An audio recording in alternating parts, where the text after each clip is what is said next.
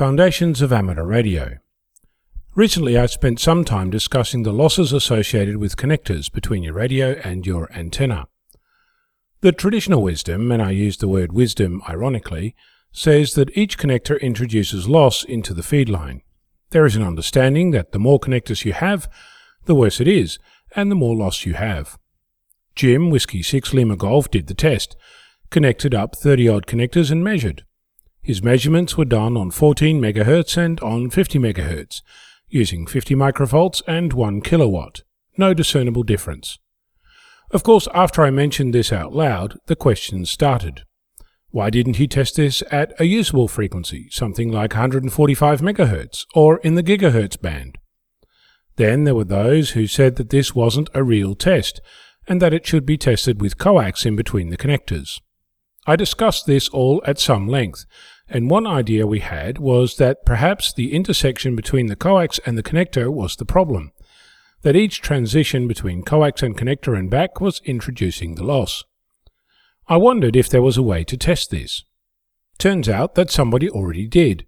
Back in July 2015, Jim Kilo 9 Yankee Charlie decided that this needed to be tested. That's right, another Jim. He set up a test with a dozen 100-foot lengths of low-loss coax. That's just over 365 meters of coax. This included 2 dozen PL259 connectors and 11 barrel connectors. He tested using a calibrated HB generator voltmeter rig. The total loss was, and I quote, 1 dB or so less than the loss specified for the cable by the manufacturer. So the run with connectors was actually better than a single run of coax. In case you're wondering, he tested this up to 500 MHz. Jim Kilo 9 Yankee Charlie points out that there is a grain of truth in the loss when using junk connectors, which can introduce excessive loss and can overheat because the center conductor is too small. I should mention that this might now debunk the connectors and loss issue, at least up to 500 MHz. But there is something to be said about reducing the number of failure points along the way. Having 35 connectors instead of 2 is an added risk of water ingress, loose connections, short circuits in the connector, and potential for other unexpected things like an intermittent connection.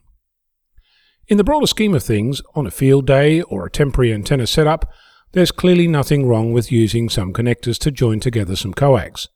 It also means that my investment into coax-terminated SO239 connectors was based on poor information, though it does mean that I don't need to carry nearly as many barrel connectors around. Perhaps it's time to, as Jim puts it, put this old wives' tale to bed. In the same document, Jim discusses many other questions in relation to coax and stub filters in your HF station. I came across the document while I was looking for information about coax stub filters, since I just participated in another contest where 2 stations in the same location were interfering with each other, and I want to be prepared for next time.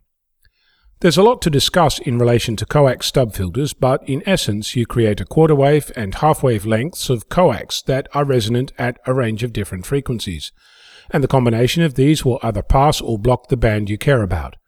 Given that I have a roll of Quad Shield RG6 lying around, I thought I'd try my hand at making a set of these for my next outing. No doubt I'll share my adventures with you as I explore and dig through the pile of information. Coax and connectors, stubs and filters, it's all in a day's experimentation in this amazing hobby we call amateur radio. I'm Onno, Victor Kilo 6, Foxtrot Lima Alpha Bravo.